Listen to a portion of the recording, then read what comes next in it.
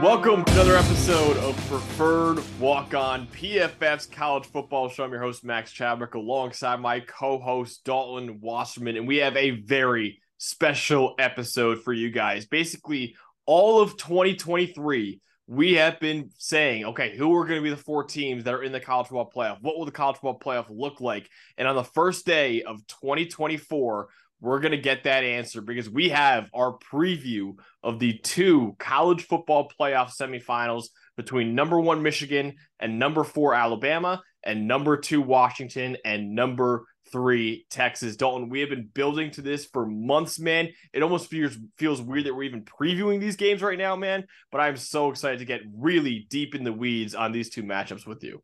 I know it feels weird because all we talked about all year was who should be in it or who would be in it right now or this. Now it's just it's on the table, right? Everything gets decided on the field, and we've despite some of the controversy about who should be there, shouldn't. There's four great teams in this field, Yep. and you've got matchups that obviously you don't normally get. You don't get Michigan Bama very often.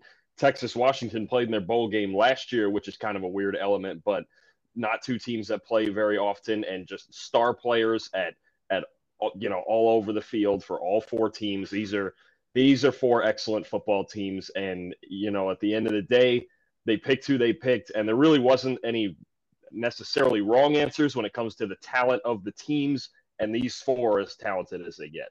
They're absolutely as talented as they get, man. It's interesting to see they not play that often because we're going to preview this Michigan game in a second, but if Michigan wins, we're guaranteed to get a national championship rematch next season because Michigan on their conference schedule, because remember, Washington is joining the Big Ten, they are playing Washington next year, and one of their non-conference games is Texas as well. So we're going to get a guaranteed national championship rematch if Michigan beats Alabama, which I think is the perfect segue to our preview of the Rose Bowl between number 1 Michigan and number 4 Alabama, which is at 5 p.m. on New Year's Day on ESPN Eastern Time.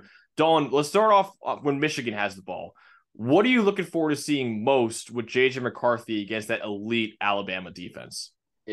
I think it's just can he overcome the challenge? Look, I think we both believe that Alabama's the best secondary in the country. Yeah. There's some arguments maybe with a team like Iowa, but Bama, considering what they have to face every week and just these star-studded talent, like Kool-Aid McKinstry, Terrion Arnold, Caleb Downs, just an unbelievably talented group that really has been the best part of their team most consistently all year. I mean, the only subpar game they played was the Texas game back in week 2, which obviously put their season in danger. But since then, they are just lights out. They don't give up explosive plays, nothing over the top. They tackle well.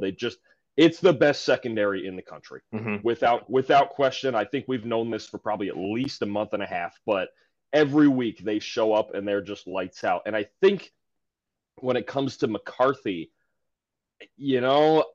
I'm not sure that we know he can handle that challenge yet. I'm going to throw some splits at you that to me are a little bit troubling. Okay, so you're talking about his grades are heavily weighted by 4, call them easier games. I'm going to throw the 4 at you. East Carolina, UNLV, Purdue, and Michigan State. Okay, East Carolina is honestly one of the 5 worst teams in the country. They went 2-10 this year.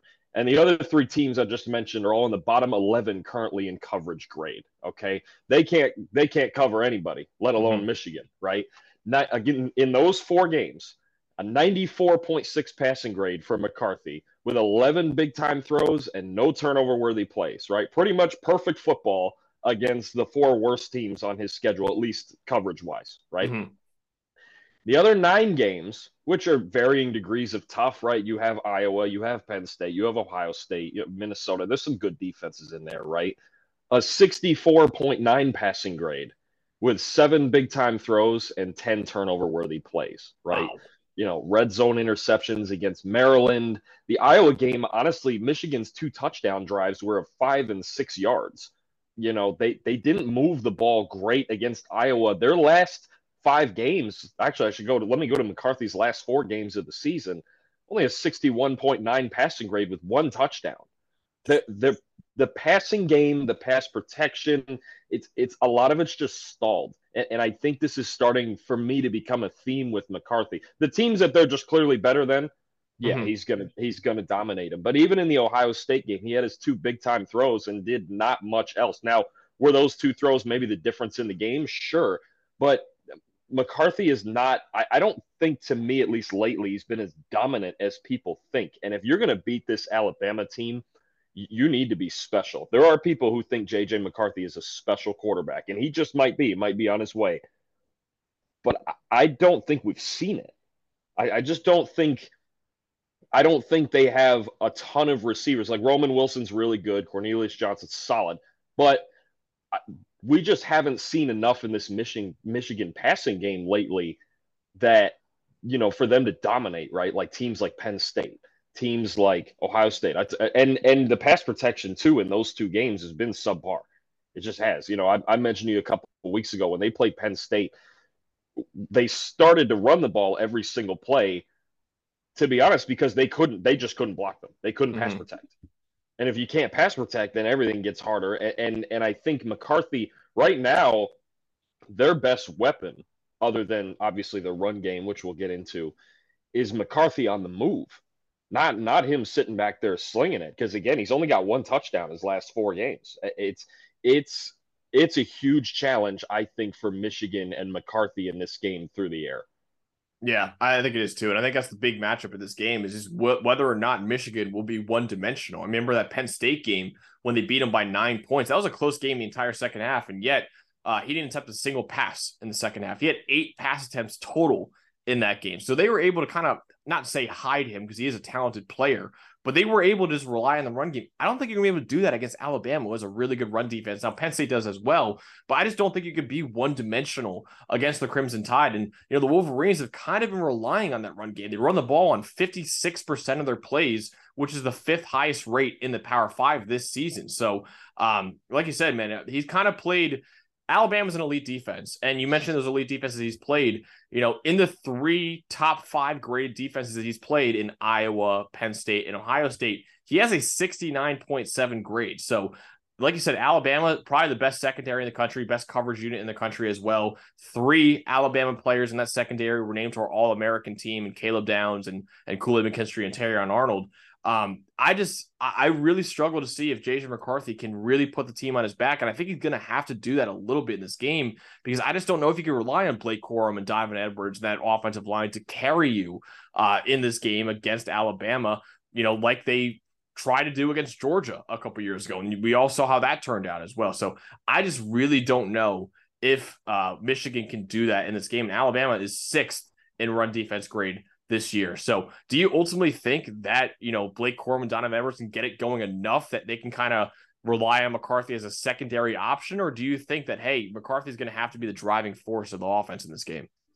I think there's a way to do it. So there's Alabama, there's 6 in run D grade, but like there's a way to get after them. You have to, the one thing that I think is good for Michigan is they're going to have to go right downhill. Okay. Mm-hmm. So Alabama, when you get off tackle or to the edges, is they're actually the 3rd best run D in the country. Between the tackles, that drops to 30th, right? You need to punch them square in the mouth. Their defensive tackles, their linebackers, not as good as it's been in past years. I think there's 2 things that are going to bother Bama. Run right at them, right downhill, and you need an element of quarterback run game. I was a little surprised. If you take out kneel downs, Max, JJ McCarthy has 24 designed runs this whole season. Wow, that's it. And I believe 6 of them were in the Penn State game. That's it. 24 design, 2, not even 2 per game. Right? Yeah. It feels like now the scrambling is an element. He's lethal when he moves to his right, but that I think has to get added in here. At least, if nothing else, the zone read game or some sort of read option game with McCarthy. Quarterback, it's the same thing we've talked about with Georgia a lot this year. Bama's the same way. It's the same defense. Quarterback run game is a big difference, right? Mm-hmm. It bothered him in the Tennessee game. It bothered him in the Auburn game.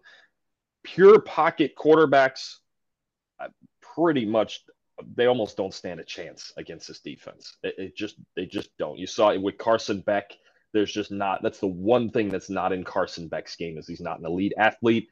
And they held him to 24 points, right? Jaden Daniels had a 90, I think it was a 90 or 91 rushing grade against Bama. That was the biggest element that caused Bama problems, not the throwing. He made a couple big throws, but his passing grade was in the 70s. It was his feet. Quarterback run game is huge.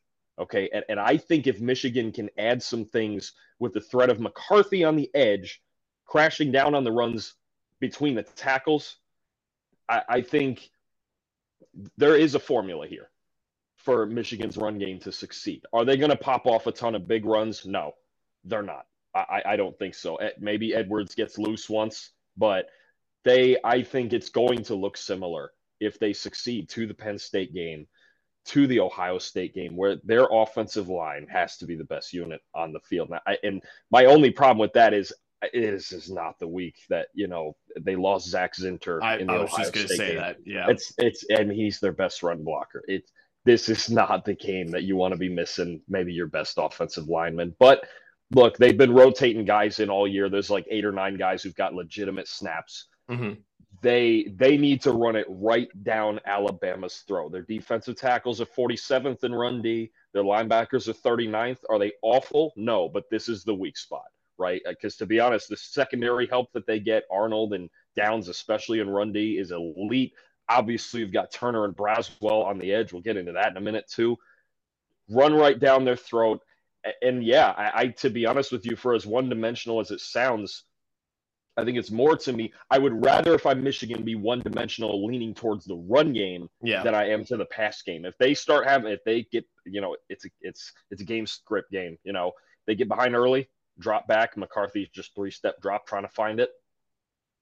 That's even worse. I would much rather, if they're going to be one-dimensional, run it down their throat. And if they added anything with McCarthy's feet by design, I think it'd be a huge help. Yeah, absolutely. And you're looking at the receivers. I mean, if you get one-dimensional the pass game, I mean, they have answers for everything for you. So Kool-Aid McKinstry could take away Roman Wilson, or Terry Ark could do that as well. Cornelius Johnson will be taken away by the other corner. And then you got Malachi Moore. We even mentioned it. He's a really, really good slot corner kind of hybrid that they use as well. Caleb Downs can cover Colston Loveland, the tight end that they love, who I think is a very talented tight end, but he could be taken away by those safeties as well. Jalen Key has been a really good safety for Alabama. So it's almost like they have answers for everything in the passing game. And the other thing that they have answers for is that Michigan's offensive line, who won the last 2 Joe Moore Award winners as the best offensive line in the country, kind of took a step back this year. And one of the big reasons for that was not the interior. It was the offensive tackles who have really, that's been kind of the weakness of the offensive line. And again, that does not match up well with Alabama, who you can make an argument might have the best edge duo in college football in Dallas Turner and Chris Braswell. Turner going to be a first-round pick. Chris Braswell, I know, has been kind of shooting up draft boards a lot right now. That's going to be an issue for them in this game against Carson Barnhart and against Ladarius Henderson and other guys too. So I'm interested in seeing how those 2 tackles hold up, not only in the run game, which I don't know if they'll be able to do off tackle stuff like you said before with Turner and Braswell kind of manning it, but also in pass protection, man, that could be a big issue, because if you don't have time for your receivers to get open against the best secondary in college football, that's the only way I think you can really beat them deep, is if you have JJ McCarthy just sitting back there with plenty of time, because then eventually, as good as any secondary will be, they will break down eventually if you give them enough time. I don't know if there's going to be enough time, man, with Dallas Turner and Chris Braswell coming around the edge. I'm curious to see what Saban has schematically for this, because so you mentioned offensive tackles. I'll throw a stack of numbers at you. For the year, their tackles 86th in the country in pass protection. Yeah. Since week 7, that's 109th. All right. And since week 9, it's the 7th worst. Okay. It's gotten worse as they've played better opponents and as the year has gone on. Since that week 7 point, 6th highest pressure rate allowed from their tackles. It's actually just not good. Like I told you, they were not capable of blocking Chop Robinson when they played Penn State. And they really, to be honest with you, McCarthy scrambled or he got rid of the ball. Sawyer and Tuimoloau dominated them against Ohio State. It's not good at all. And when you've got the 2 guys that led the SEC in pressures, 2 of the 4 best pass rushers in the SEC, it's a problem. Actually, it's funny for me because Turner's getting the first round hype, but I'm looking at Braswell in this game. He's the guy coming off the offense's right side, okay? Mm-hmm. And J.J. McCarthy, when I went back and watched, so he's the 6th best quarterback in the country when he's moved off his spot, okay? Mm-hmm. Really, really good scrambler, really, really good at throwing on the move. But the one thing that happens with McCarthy, if you let him move to his right, you have a major problem. Major problem. If you make him step up or move to his left or back out of the pocket to his left, there's a lot less good things that happen for Michigan. But pretty much, if I'm being honest with you, McCarthy rolling to his right in some fashion is the best play in Michigan's offense. Yeah. Big plays. He's just a natural rolling to his right. I even think about how good, say, a guy like Josh Allen, right, is just lethal. When he gets out to his right, good luck. You are asking for a touchdown to happen. I'm curious with Braswell coming off that right side of the offense, and even what Saban might have for stunts or some things to set him up, if they can prevent McCarthy from rolling to his right. It's cool to get pressure, okay? If you win on the outside quick, cool, but he can step up and under. Think like Aaron Rodgers, right? Yep.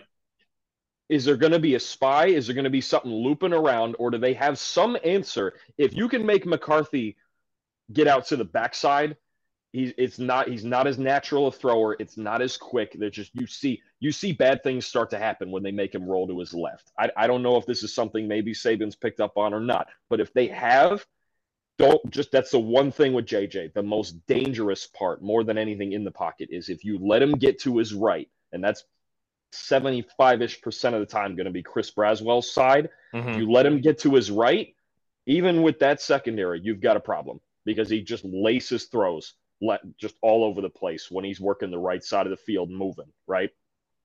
I think Chris Braswell in the Alabama's front seven, at least, is the most important player. Can he win quick enough, and can he keep McCarthy in the pocket from moving either up and through or even backing around to his right? I think that's going to be a big time part of this game, more so than Dallas Turner, even though Turner's the bigger name of the two of them. Yeah, it's interesting that you say that too. I wonder if Saban's going to tell Braswell, like, hey, rush the passer, obviously, like, don't play contain. But I wonder if there's going to be an element of, hey, go for the quarterback as well, but also play a little contain and don't let him get out to the right and let kind of Dallas be the guy that pins his ears back and fully goes after him. Like, I wonder if Braswell's going to play it a little safe just so McCarthy doesn't roll out to his right. Because, yeah, you mentioned it, the numbers when he rolls out to the right compared to the left and staying in the pocket even is stark. So I think that's a big difference. And I'm glad you brought that up because I think that'll be an interesting part of as how Braswell, what his plan is rushing the passer. Let's move over to the other side of the ball too. So as we just mentioned right there, you can see it's an elite defense against a really good offense, but man, Alabama's got a tough defense to go against. It's kind of the same on the other side of the ball, man. Michigan right now, the highest graded defense in college football. And Alabama, as we've seen in the past, not really lately, but in the past, they've had some issues offensively. What are you looking forward to seeing when Alabama has the football against Michigan's elite defense? I think like it's kind of weird because Alabama's run game is very straightforward. Right. Mm-hmm. It's like there's a lot of man blocking. They get right downhill. There's the read threat of Milroe. I think for me, run and pass game, I just don't think Michigan's seen. I think we know it with all those Big Ten quarterbacks. They have not seen a guy like Jalen Milroe this year. It's just not. He's, to be honest, right now, he's the second best rushing threat at quarterback behind Jayden Daniels. Yep. Okay. Absolute rifle. Just a rifle. I think Drake May leads the country in big time throws. And like we see Caleb Williams do improv stuff and Jayden Daniels throws with so much touch. Like nobody throws a better slot fade than Jayden Daniels, right? Yeah. But I'm going to be honest, watching through Milroe's tape again, there is not a guy who makes more and better just pure arm strength throws in the country. Like there are so many throws every week where I'm just like, how does this ball get there? So like, I want to see miles per hour measured on some of these throws because it's just crazy. The sheer velocity and power he throws the ball with. And then obviously when he gets vertical, he takes off scrambling. It's a problem. I'm curious what Michigan has for Milroe, right? Because I think the one thing that we knew from the very beginning, even through say the struggles of the first couple games, and then for some reason getting benched against USF, he's a lightning rod, man. He's just a big play machine. Top of the line in big time throws, 30 explosive runs on the year. I believe it was 6th most out of any quarterback. You just cannot. This guy can score a touchdown on any play from anywhere. Yeah, it doesn't matter. So first thing I look at is deep ball. He's the second best deep passer since either for the season behind Jayden Daniels in the country. Second best deep passer in the country. You look at him since week 4, he's the 8th best quarterback in the country. Jalen Milroe is not a weakness. And the crazy thing to me, he's second in yards per attempt. He's got a top 10 average depth of target, right? He just throws the ball way, way downfield, and yet he still completes roughly 2/3, 67% of his passes. It actually doesn't, the fact that he completes so many passes going for so many big plays almost doesn't make a lot of sense, right? Look, Michigan, here's the thing with Michigan, 68th in the country in coverage grade against the deep ball. You better have it together on the back end. Yeah. I'm telling you right now, you have to, because Milroe, he's got this thing. I don't think he's like a master, like cerebral reader of defenses yet. But the one thing he does see is if somebody's got a step behind you, he's going to throw that thing as far as he can. He just has a knack for finding when somebody screws up in the secondary and making them pay for it. 60 yards, boom, gone. Any little mistake with his arm strength, it's a wrap. It really is. So I think the biggest element, this is the best athlete Michigan's seen all year, Jalen Milroe.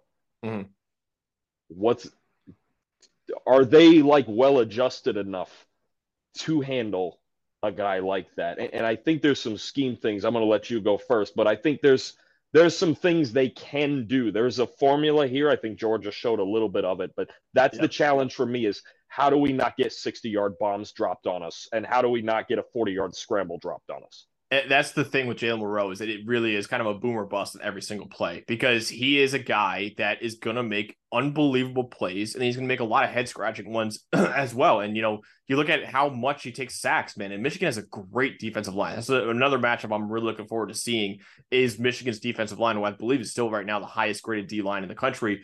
He right now, if you look at PFF Ultimate right now, Jalen Milroe is in the 0th percentile in terms of pressure to sack conversion rate. He takes a sack on almost 11% of his pressure. So he is not a guy that gets rid of the football quickly. I think Michigan could take advantage of that.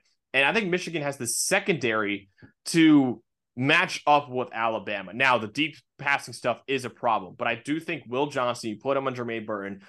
You got some really good safeties, Rod Moore as well. Jalen Milroe loves to attack the middle of the field. I think Michigan has a secondary to create problems for Milroe. And Alabama, we mentioned how great their secondary is. Right now, Alabama is second in coverage grade overall for defense in the country. The only one above them is Michigan. Michigan has a really, really good coverage unit all season. And the only time that Alabama's played a team that was in the top 15 of coverage grade all year was the SEC championship game in Georgia. And Georgia was 9th in coverage grade. And in that game, Jalen Milroe actually had the worst passing grade of the season. He had a 50.2 passing grade against Georgia in that SEC title game. So I think, like you mentioned before, the key in this game is going to be for Milroe to utilize his legs. And like you said, he has the second highest rushing grade in the country this year, 87.7, second only to the Heisman Trophy winner, Jaden Daniels, among all quarterbacks in the country. The Wolverines haven't seen that this year, and they haven't allowed a quarterback to rush for 60 yards against them at all this season. In fact, the last time that a quarterback rushed for 60 yards against them was last year's college football playoff semifinal when Max Duggan had 63 yards against them. Also, Max Duggan had 2 rushing touchdowns in that game as well, and it was only a 6-point game. So you can make an argument those 2 rushing touchdowns obviously played a big part in TCU pulling off that upset. I think Jalen Milroe is going to have to do a little bit of that too, because I just don't know. I don't know if the deep stuff will be there in this game. I don't. I think Michigan's secondary is really, really good. I don't love Alabama's. I think Alabama's got a talented group of receivers, but they're not elite like Washington's, which we'll get into in just a second, or even Texas's. I think that the mobility for Jalen Milroe is going to be a big part of this game. But even that, man, Michigan's got the linebackers to spy him. Michael Barrett can spy him. Junior Colson can spy him as well.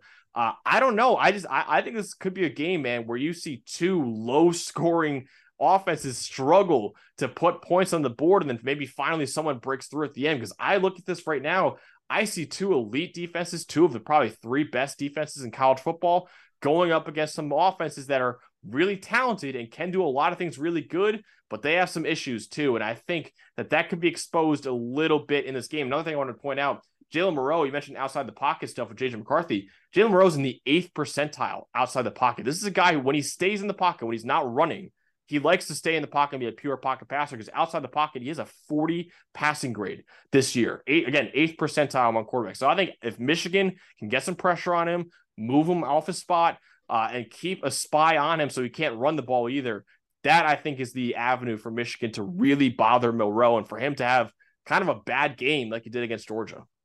I think there's two things. There's two ways they can go about it, Michigan. You can either do what Georgia did, and Georgia was using two spies, which you don't see that. It was pointed out in the game: 3-man rush, two spies. Only one explosive run for Milroe in that game, and it was actually a design quarterback power at the end of the game. So not a single explosive scramble in the Georgia game. Now, Georgia, yeah, obviously they're elite in the secondary every year, right? Now, I think there's two things they showed us. You can either go with like double spy and you can sit back and just wait for him to throw it, or you can speed him up and blitz him. Yeah, That's another solution too. You could blitz him. The only thing with Michigan, they don't really blitz at a real high rate. They have a high simulated pressure rate, but that still implies that you're bringing four because you're dropping one and sending another. So I have a problem. I have a problem with that, with them sending four. I'm not sure how they'll do it. The one thing I would do that I like that you mentioned, like Will Johnson and company, man coverage. Yeah. Man coverage. Man to man, let's go. Any other year against Bama, when you're talking about Devontae Smith and Jalen Waddle and all these guys they've had in the past, right? Jerry Jeudy, you would never play man coverage against Alabama. It's crazy. This year you can do it. And Jalen Milroe against man coverage, 51.7 passing grade. I think you can go with the spy approach or you can go with the blitz approach. The one thing I just do not just, even in simulated pressure, they can pick that up. Do not just send four because Alabama's pass protection too has gotten better as the year has gone on. It has. It's a lot better than when they started. If you only send four, I don't care what fashion it is, he will hold the ball back there for an hour and he will find a way to kill you. It doesn't matter. They need to come up. They need to take one approach or the other. Either blitz him every play, a real blitz, or go with the spy thing like Georgia did. But either way, I do think on the back end, man coverage is a very good answer. Yeah, I think so too, man. And I think Michael Barrett right now, their star linebacker, 93.4 pass rushing grade on the season. He's been one of the best pass rushing linebackers. I think he'll play a big part in this game. Like I said before, Jalen Milroe, he hangs onto that ball for a long time. And when he gets pressured a good amount of the time, about 1 out of every 9 times, he's going to take a sack. So I think that could be a big part in this game too. Michigan's D-line, Michigan's front seven, which is also really good. I think they can create pressure on Milroe. Alabama's offensive line has gotten better. Don't get me wrong. J.C. Latham has been a stud for them all year at right tackle. Caden Proctor, though, has gotten better. 5-star recruit, top 10 recruit coming out of high school. Their left tackle, still an 18-year-old true freshman, though. So this is a different animal, I think, in Michigan that he's going up against. That could be an issue. So I think Michigan gets pressure on Milroe. He's shown that he can be prone to making a lot of mistakes under pressure and getting him off his spot and getting him outside the pocket while keeping a spy on him. I think Junior Colson, man, the key is for them, it's hard to play spy on Jalen Milroe because of how athletic he is. And most linebackers simply aren't that athletic.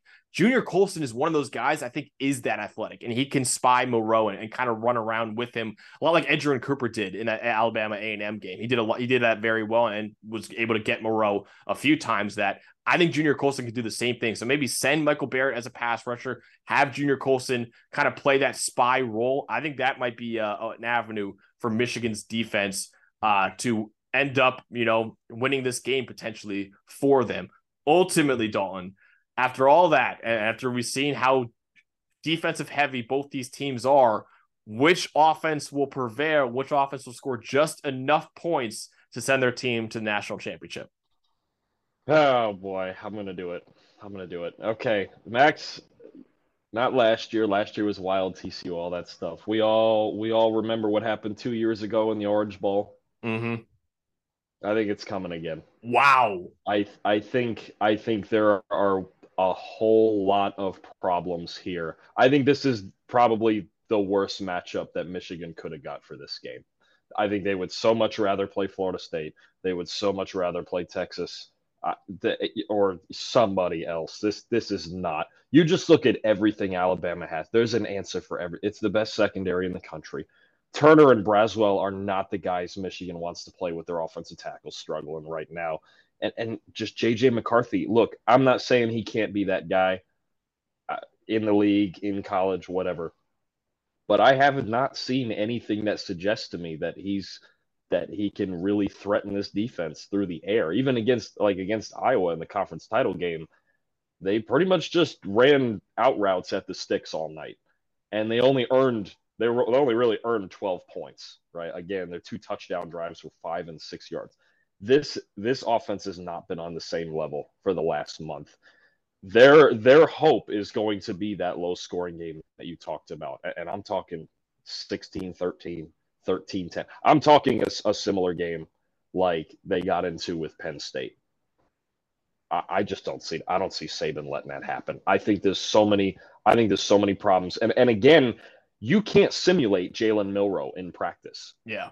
There is nobody in the Big Ten like this. You can talk about, and again, a double spy approach is cool, but now that Saban's already seen it once, maybe they come up with something around it. And then there's the element, to be honest with you, if Alabama we haven't mentioned Alabama's run game too much, huge offensive line, run right downhill at you. I don't have any doubt that Alabama can play with Michigan physically. I just am not. I'm only seeing, honestly, one road Michigan wins this game, and I'm seeing several spots where Alabama's a huge problem for the Wolverines. I think this is a nightmare. I think when Bama got that 4 spot, I can't imagine Michigan fans felt very good about it, and I didn't for them either. I'm taking Alabama 31-13. Wow. Okay. Yeah, I think there's just way too many problems at spots that can cause Michigan trouble. Okay. Yeah, you saw that video too when they announced the playoff teams. You saw like the groan of the entire Michigan team when they saw Alabama, not Florida State, at number 4 as well. This is not okay for them. I don't think so. I don't think Turner, Braswell, Milroe since week 4 is the 8th best quarterback in the country. It's just too. I think it's too much, and I think especially with Bama's defense, I just think it's too much. What I saw especially against Iowa, I was not impressed. Yeah, that's fair. Okay, so I picked Michigan to win the national championship before the season. I don't want to go against that now. So I am actually going to pick Michigan in this game. I'm picking Michigan 24-21. I think their defense is going to cause Milroe a lot of problems. Now, I do think Alabama's going to do the same thing to J.J. McCarthy. They're going to be wrong. But I think we're kind of going to see the ugly of Jalen Milroe a little bit more. And I don't think we're going to see quite that from McCarthy. And I think Michigan's run game can get something going as well. Blake Corum and Donovan Edwards can make a few plays. I don't feel great about it. Don't get me wrong, because I hear you, and I think that Alabama does cause a lot of problems for Michigan offensively. You want me to put it the best way I can put it, actually? Please. And this is gonna get me in hot water. But I don't think Michigan on offense athletically has anything Alabama's afraid of. Anything. Interesting. They have seen athletes like this all season. Yeah. And honestly, the way McCarthy's played against the better teams on his schedule, is he better than Carson Beck? No. He's certainly not better than Jaden Daniels. I mean, I honestly, when I see some of the tape on it, I start to question even if he's better than guys like Jackson Dart, right? Like, yeah. And I think about they held Georgia to 24 and LSU to 28 and Ole Miss to 10 and Tennessee they shut out in the second half. Like Joe Milton's a better athlete even than McCarthy. Like, I don't see athletically anything Michigan has that really makes Saban lose sleep at night.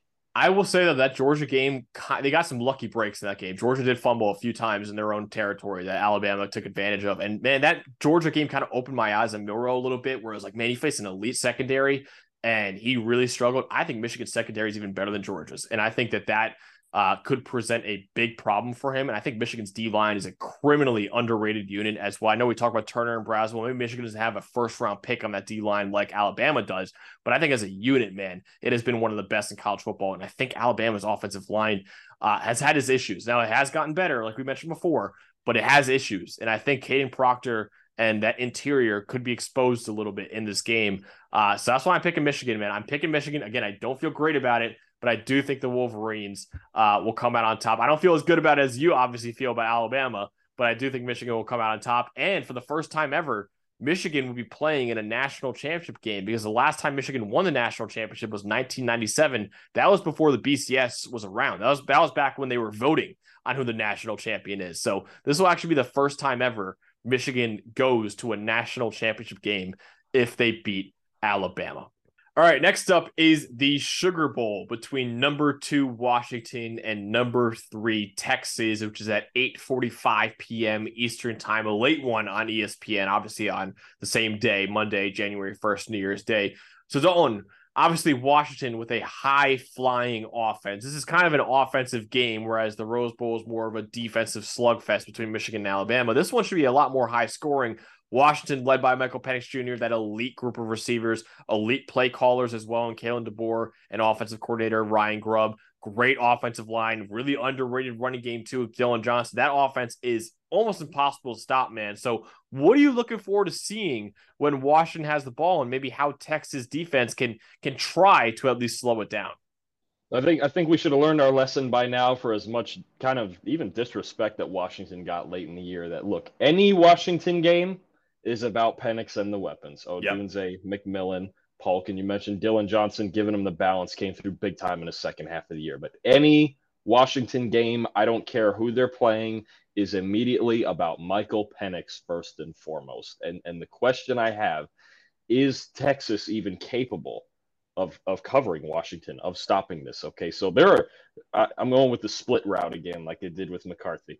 It's a hard split on Texas coverage grades, okay?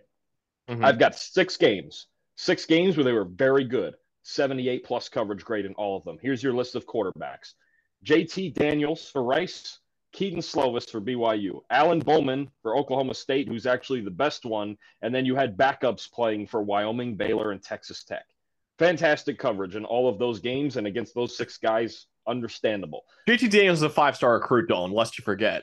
He's played at 9 schools, somewhere between 9 and 12 schools. So I think he's been at more schools than he had stars. Anyway. He was the quick fun fact. He was the number 3 quarterback coming out of high school behind Trevor Lawrence and Justin Fields. So it was pretty insane seeing where I think he actually just retired from football actually recently too. So it's pretty funny. It's a wide range up there at the top, isn't it? You just the stars, man. The stars lie. But now then I've got the 7 games. The other 7 games. There's no middle ground here, where their coverage grade is 61 or below, which is not good. All right. Jalen Milroe, Dylan Gabriel, Jason Bean, who's probably better than any of those other 6 quarterbacks I mentioned, Rocco Becht, one of the best freshman quarterbacks in the country, Will Howard, who tore him to shreds in the second half, Donovan Smith for Houston, and Josh Hoover for TCU. There's a hard split, and just about every guy on that second list is better than all the guys on the first list. So and Michael Penix is probably better than every single guy I just mentioned. Yeah.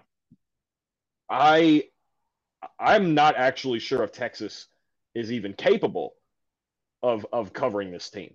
I'm trying to figure out. So I go through the tape and I go, what seems to be the problem? And Texas's defense, honestly, is let the D-line work. The run defense is obviously really good with the guys in the middle. So you don't have to bring up extra guys in run support when you've got Sweat and Murphy up there.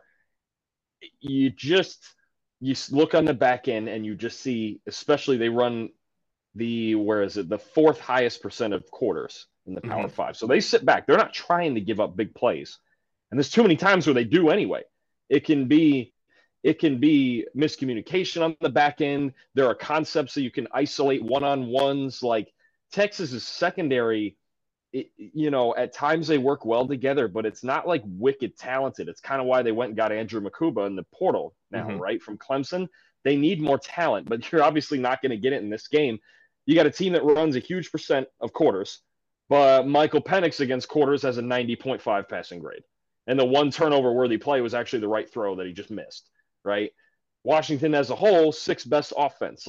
You get extra guys out of the box. You can run the ball. You can still create, even in cover 4, one-on-one matchups for big-time receivers. Or I think a big element to this game could be Jalen McMillan in the screen game. We saw him healthy against Oregon, what he could do on shorter routes and in the screen game after the catch. I think Texas, I wonder if they need to do something just different in general. Because if you sit back in quarters and you just send four, even with Sweat and Murphy and Alfred Collins, the third name on the inside there that doesn't get enough credit. Look, Texas, they do. They have the best interior pass rush in the country. And that's a big help for a guy in Penix that wants to hold the ball, but wants to hold the ball in the pocket. He doesn't move much, right? But they don't blitz at a high rate. They don't play a lot of man coverage at a super high rate, even though you could argue they're better at that than zone. But Penix beats man too, because look at his receivers. Just throw a back shoulder to Odunze any play, and it'll work.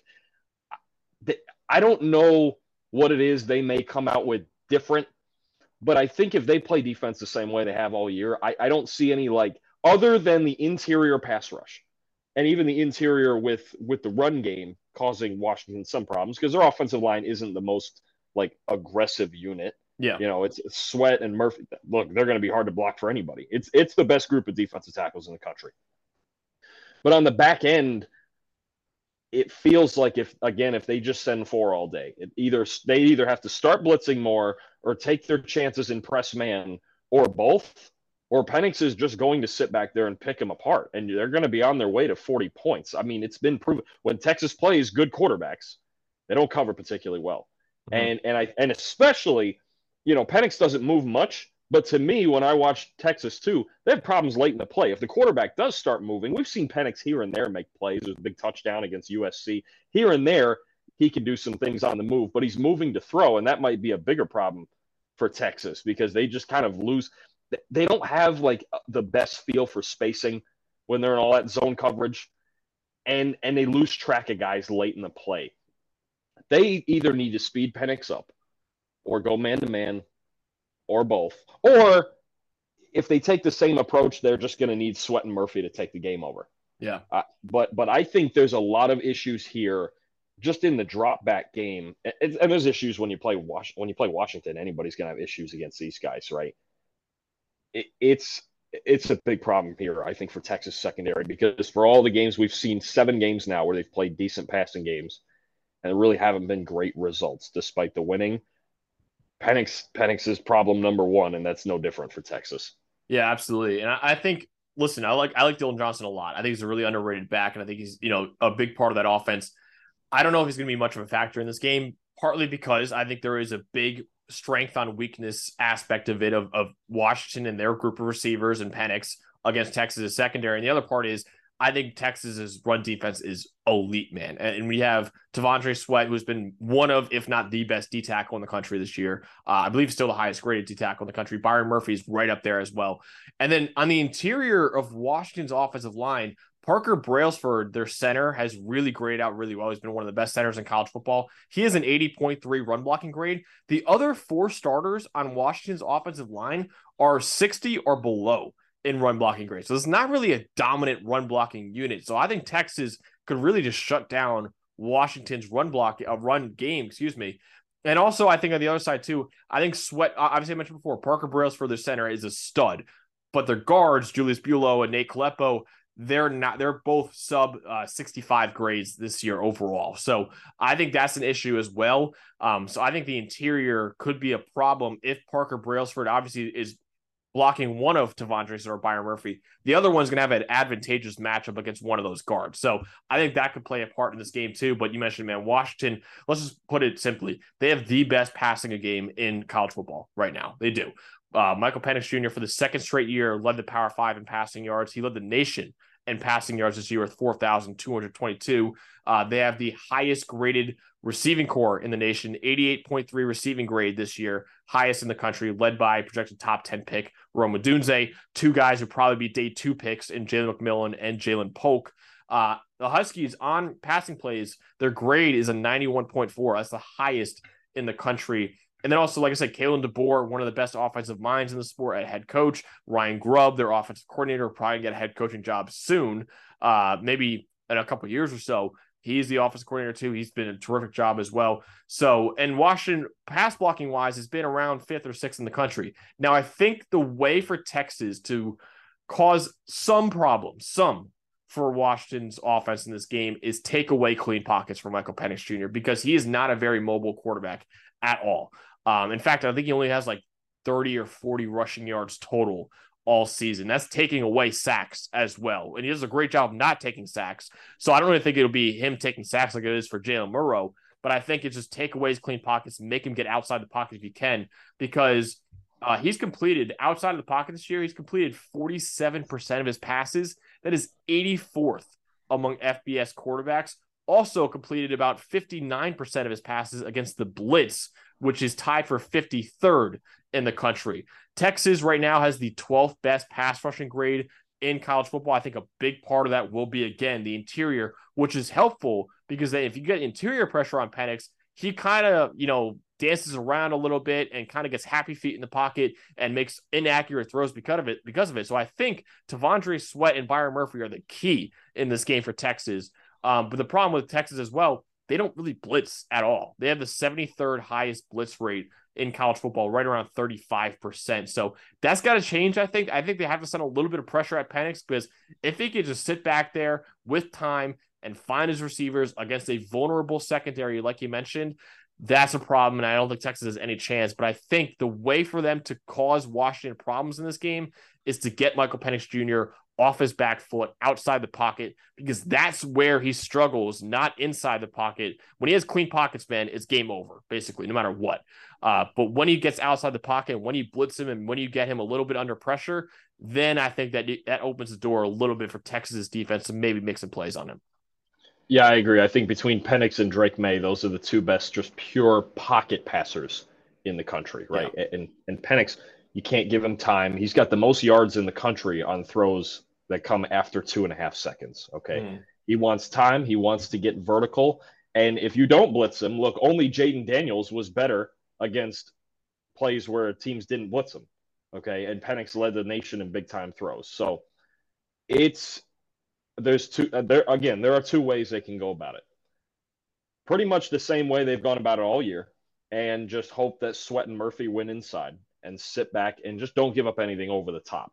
The problem is there are several games where they gave up stuff over the top anyway. So if Sweat and Murphy, it sounds funky, but normally a blitz is thought of as the gamble, and that's not the case here. The other thing is they could turn it all around and they could start just running more cover one and just start blitzing and make him get rid of the ball. For as weird as it is, so we had Jalen Milroe earlier, who wants to hold the ball forever to do who knows what with it at any moment. Penix wants to hold the ball to let his receivers get downfield. He's a vertical passer, right? And at times when they've had to go quicker and teams have blitzed them, even when they played, say, in Arizona State, who blitzed them, I believe, more than anybody, they have had problems. Like their offense just it's not designed to get the ball out quick. The other thing with Sweat and Murphy is, look, Penix is the best play action passer in Power 5 this year. I believe he's only behind Caden Salter for Liberty. The run game, like early downs in this game for Washington's going to be big. If they can find that run game or maybe find the play action, or maybe, honestly, it could be a pass to set up the run game. Maybe you come out, get under center first play, and you go action shot first play. Make them respect you like that. If you find some way to lighten the box, right? Because Texas they've got this, this run stopping 5-man front, including these defensive tackles we talk about, that it's darn near impossible to run on for anybody. And Washington at time, it comes and goes, right? I wonder if Washington just says, you know what, we feel like we got it. Let's action shot first play, or come out and throw the ball like the first 10 plays, something like the whole first drive, right? Because I think it's just a very clear advantage that they have from what we've seen. Their passing game versus Texas's back end, especially vertically. When I tell you Texas, I mean, especially even when they're in quarters, and you would think, oh, they're sitting in quarters all the time. They don't give up big plays. They still do. And it's just, they lose matchups sometimes when they're trying to communicate that. They lose kind of their awareness of spacing at times on the second levels. These are all throws that we've seen Penix make all the time. Deep posts when they get matched up on the outside quarter, hard dig routes over the middle behind linebackers, comeback routes when guys are isolated outside. Penix has made all these throws all year. So I just wonder if Texas does something schematically, like substantially different, to A, change up the look, and B, just tilt their defense to things that Penix doesn't doesn't play very well against. Because otherwise, you're just this thing of just hoping Murphy and Sweat win. Hmm. That's a gamble, man. What I Yeah. mean, because you sit at that point, if they run the same defense they've run all year, you sit there and you go, if those guys don't win, where do we go? Do we Hmm. just have to win? Do we have to win 50-49? Like what? I I'm curious to see how Texas mixes this up because um, I think this game's much more about X's and O's than the first one. I really do, and I think for Texas, if they come out the same way or if they come out dramatically different or somewhere in between, I'm curious to see what their take is on dealing with Penix in this offense. And again, I mentioned how Washington's guards are not that great, but I do think Brailsford is enough to somewhat neutralize one of Murphy and Sweat. So I think that's an issue too. So it's not like you can just take advantage of a bad interior. Because the center, like I said, Brailsford has been one of the best centers in college football this year at And both run blocking and pass protection. and what it can be about Max is always you always talk about like edge defenders, right? And Hmm. can you slide one way? Can you double team like in the Bama game? Like it's going to be Turner and Braswell on the edges. It's easier to double team these interior guys, right? Like when you hear about guys like Aaron Donald or Quinnen Williams, they get doubled 90% of the time, right? Right. It's easier to do that. And sometimes the key to that now, maybe for Texas, is going to be can any of the edge guys win? Because they're going to have the one on ones. Yeah. They're going to have it. If you can start to get an outside threat, then you have to go, oh man, we can't just double Sweat every play. Even though it feels like you have to, there's an element where they're going to need their whole defensive line to play well. Yeah, absolutely. Yeah, you look at Baron Sorrell, they're one of their edge defenders, 69.6 pass rushing grade this year. The other one, Ethan Burke, 62.1 pass rushing grade this year. So guys that aren't really great pass rushers, they're both pretty good run defenders, but pass rushers just not there. So, and you look at Washington's offensive line. I mean, the strength, obviously, Parker Brailsford, we mentioned multiple times now. He's the star of that offensive line. But Troy Faltonu, man, a lot of people are high on him for the NFL draft as well. Probably he right now plays tackle for them, but he's probably to kick inside a guard long term. But he has a 73.3 grade this year. It's pretty solid. Roger Rosengarten, the other tackle, has a 73.6 grade this year as well. Both of them elite in pass protection. They kind of the reason why their grades are in the low 70s is because neither of them are very good run blockers right now, but both are 85 plus pass blocking grades this year. So that's an issue. I don't know if Texas edge defenders will be able to create pressure around the outside. So that's why I think even though Texas does not blitz that often, they might have to do it in this game to just take some pressure off of their secondary, man. Because if you have your secondary guarding McMillan, Odunze, and Polk, all three of them really good route runners, all three of them can make some plays. I just don't know if that's and you have Michael Penix Jr. throwing them the football, who's been one of the best quarterbacks in the country all year, runner up for the Heisman Trophy. That's when you're in problems. So I think Texas needs to win this defensively, has to win with their front seven because I just don't think their back five can hold up against Michael Penix Jr. and the best receiving core in college football. Let's go to the other side of the ball now. So obviously Washington most likely going to put up some points in this game, but on the other side of the ball, Texas has an opportunity to kind of do the same thing, Dalton. What are you looking forward to seeing when the Longhorns have the football? I wanted to dig in deeper on the adjustments that Texas made once Jonathan Brooks got hurt. And what you're finding and what you're finding really is the fundamental like basis of Texas's offense is making Quinn Ewers' life easier. Yeah. Okay. I'm just going to say it straight up. Quinn Ewers, as of right this minute, is not an elite quarterback. Mm-hmm. He's not. Okay. He's good. At times, he's very good. He runs hot and cold. But this offense is about making his life easier. And what's happened since Jonathan Brooks got hurt, when there were times when Brooks was the engine, right? It was like, when in doubt, hand it to him, and he's going to do something magical. All right, well, Yeah. that's gone. Not that C.J. Baxter and Jaden Blue haven't been good, but it's not quite Jonathan Brooks, okay? They've ratcheted up the screen game. They've ratcheted up yards after catch. And, through after week 11, one of the lowest average depth of targets in the country, Texas has. They're working horizontally. They don't have a great run blocking crew either, okay? Everything on the outside, this is college offense now, is an extension of the run game. Their last three games, they ran the second most screens in the country, second in the country in yards after catch, I believe both behind Oregon. and their running backs for the year lead the Power 5 in receiving grade and yards on screens. Okay. This is what they do. Everything's horizontal. And I know like the big memory of the year is Quinn Ewers throwing moon balls against Bama. That's not actually how this offense works consistently, right? Ewers only has 13 big time throws this year. And three of those 13 were in the Bama game. He's only got 10 since. So the more that they have to lean on Ewers, there's like that. Well, I guess it doesn't apply now because he just got benched, but there was that let Russ cook thing or let whoever cook. It's actually, if you're a defense playing Texas, it's make Ewers cook, make him get in the kitchen, make him do it. Get him behind the chains somehow. But Texas is so good in the screen game, getting horizontal. They have a million guys who can work after the catch. Worthy, Mitchell, Whittington, Sanders, Baxter, Blue, Keelan Robinson. They had Brooks before. Just so many good athletes that they've decided essentially to just play basketball with, right? Yeah. Start with the screen thing. Look, Texas, they forced the 5th most missed tackles on screens. They're 2nd in the country in explosive plays on screens, okay? Washington, 35th in cover grade, and they have the most missed tackles in the country this year on screen passes. Look, they've had to see it, and they've struggled against it, right? Oregon, USC, so a lot of these Pac-12 offenses, yeah, that's the way it works, and it's not been great. It's tough, right? The other thing for me is the RPO game, right? And Quinn Ewers is a lot better in play action than non-play action. But I want to get into the RPO stuff specifically. Texas runs RPOs at a big time rate, I believe in the top 15. This is Sarkisian. This is what he's made this offense into. Is everything is quick decisions, 2.2 seconds, somewhere in there. And it really, especially with kind of some struggles in run blocking, creates space, right? A lot of what Texas's run game is about is creating those lighter boxes and getting guys to freeze.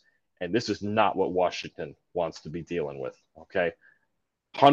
When there's an RPO on, 115th in the country in run D grade, okay? And to really isolate this, there's 3 guys, okay, Max, that RPIs, 3 sets of guys, I should say, that RPOs stress out. One is edge defenders. Between the read option and bubbles and rocket motions and guys peeling and whatever the backs are doing, all that stuff, you're usually leaving a guy unblocked. Edge defenders. Washington edge defenders, when an RPO is on, 120th in run D grade. Okay? Wow. Second, level 2, linebackers. They got to freeze. Run, pass, fast flow, which way we going? Is there a slant coming behind me? All this stuff, okay? 88th in run D grade for their linebackers, okay? Safeties, all right? Same thing. Do we flash out to the screen? Do we roll with the back? Do we roll with this rocket motion coming behind? Which way do we go? Do we run support? These are all guys that get put in conflict. They're safeties, 107th in run D grade. They don't like, Washington has a big problem when they have to freeze and they have to wait and see which way the football's going. You feel me? It's hard. And Texas runs it very basic zone. There's not like too much reading you can do up front because it's the same thing half the time. It's just zone run. Their safeties like to help. Like Washington, their secondary likes to help and run support, and they need it.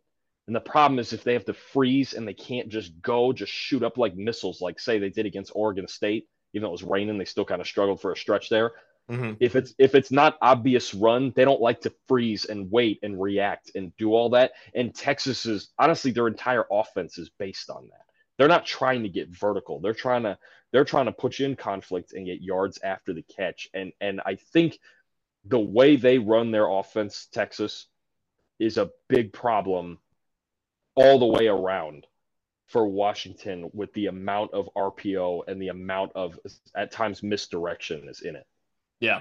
Yeah, I was going to bring up the RPO thing too, man. I think that's going to be a big problem for them in this game. The other thing I think is going to be a big problem for Washington in this game is that Texas, okay, Jonathan Brooks is obviously out for the season with a torn ACL, but Texas could still have a sizable advantage on the ground in this game. In fact, every game this season, Texas has had at least 100 rushing yards in every single game, even in the 3 games without Jonathan Brooks.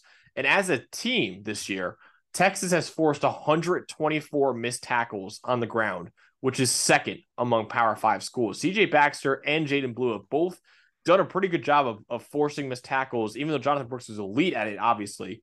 But Baxter and Blue have both done a good job of breaking tackles in the run game. That could be an issue against Washington, who really has had a problem with tackling this year.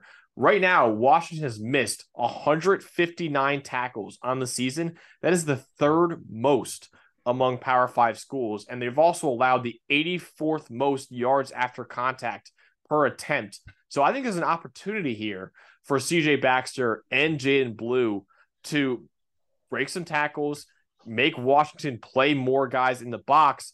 And then if you do that, man, you got the speed of Xavier Worthy. You got a big play threat and A.D. Mitchell as well. Jatavion Sanders, one of the top tight ends in America. And Quinn Ewers, as we've seen before, has a rocket launcher, and he can get the balls to them deep downfield. Washington has actually a really good coverage unit. I believe they're right now 15th in coverage grade. But like you said, if all of a sudden you're making them creep up towards the line of scrimmage because they've just been getting gashed by the run game with the whole game, that's a problem, man. And I think that could be a big problem for Washington in this game. And also, another thing I think Texas has to their advantage is they've got a really good offensive line, especially their tackles. Now, Braylon Trice is one of the best edge defenders in America. I believe he was our second edge defender on our All-American team. He led the nation in pressures. But Kelvin Banks Jr., sophomore left tackle, he's probably going to be one of the top tackles in next year's draft. Christian Jones, the right tackle, has also been an elite right tackle for them as well. I think Texas has the offensive line to hold up against Washington, and for them in pass protection especially, and to give Quinn Ewers time to take those deep shots down the field when they don't need to run the ball. But again, tackling for Washington is going to be paramount in this game because that's something they've really struggled with all year. And Texas has done, even without Jonathan Brooks, CJ Baxter and Jaden Blue can break some tackles as well. So I think that's going to be a key factor in this game as well. Yeah, I agree. And this is the part to me where the RPO actually helps the run game against Washington more so even than against their coverage unit is. So I mean, so Max here is a fun rhetorical kind of question. What's the best way to block Braylon Trice? Probably just run away or roll out away from him, right? You just don't. You just don't block him. You literally, I mean, this is where Washington has problems is that you don't block him. You make him one of that edge guy in conflict that has to look at read option and RPO and some of those motions where he may have to peel and stuff. And you literally just have him on his heels standing there. I mean, we see this sometimes in the NFL too, even with guys like Micah Parsons and elite edge guys like that, where you just don't block him. Don't worry about it because you can't do it anyway, right? But this is where it matters when you're playing. Washington's defense very much freezes in situations like this, right? You create those light boxes with formation. You get the safeties out of there. You get them too high, and you have 6 in the box, and you start freezing guys with all of that. This is why it works. I don't even think it's a matter so much of like, oh, you can just dominate them. Like, I think the more I watched, it's not that they get bowled over like dominated up front by teams' offensive lines. They just get spaced out, like between formations, making it a 6-man box, and then just the way the schemes are with freezing, say, Trice or an edge guy in conflict, and then just having everybody just being. It looks a lot of the time just like Washington is really unsure of who has the football. Yeah, you watch them against Oregon, you watch them against USC. Just that half a step late is really what makes the difference. Because if edge guys are late, then they're in no man's land. If linebackers are late, then there's somebody on them on the second level, and if safeties are late, they're just lost. Yeah. Or if they're shooting out to the bubble when the ball's handed off, they're just gone. Right? It's the right offense to attack this Washington defense. It's formation, it's RPO, and it's all about spacing. And again, like a guy like Braylon Trice, who may also be their best run defender, you just don't block him. Don't bother. Yeah. Just let him be wrong. That's all there is to it. That's a lot of what Washington has issues with is too many times where the key guys in these situations are just wrong. Yeah. Yeah, I think another key factor. I think one thing on Washington's defense I like in this game is that you mentioned how the backs and CJ Baxter, Jaden Blue have done a really good job in receiving for them over the last few weeks.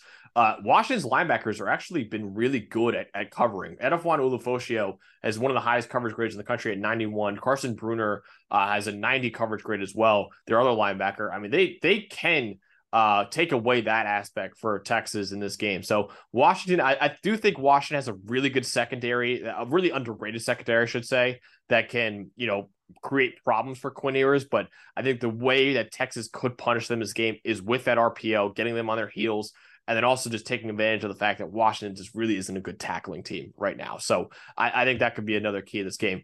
Ultimately, Dalton, who you picked obviously Alabama to win the Rose Bowl. Who will meet Alabama in the national championship game? Well, kind of the story of the season, right? And from the beginning all the way to the end, and even now is that Bama Texas game. It really, when you look at it, became the story of the entire college football season. And wouldn't it be fitting if we got a rematch and Saban was to take out his revenge on Sarkisian and all that? But I'm not going that route. Wow. Okay. I'm not it for as fitting as it would be. A couple I've done this a couple of times this year where there have been a couple of times this year where I just refused to pick against Washington. I just couldn't do it with Penix. I think he's special. I really do. It should be a first round pick. If not the best pure pocket passer in the country. These weapons, these calls that Grubb has going, what they do in big moments, what Penix does in big, and even their defense. I've told you, it's not the best defense in the country by any means. Mm-hmm. We just went through a bunch of numbers on what they struggle with, and we've done it before. We've done it all year, and they've given up points in some games, but their defense shows up in big moments, doesn't it? Yeah. You know, Ulofoshio and Trice and Jabbar Muhammad. I love him on the outside, and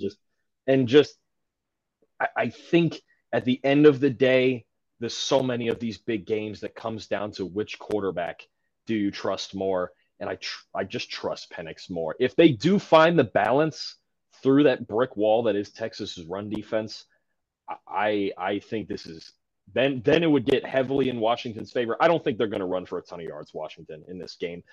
There are problems. There's legitimate problems on defense for both teams. I mean, Mm-hmm. Texas just isn't that great in coverage, straight up.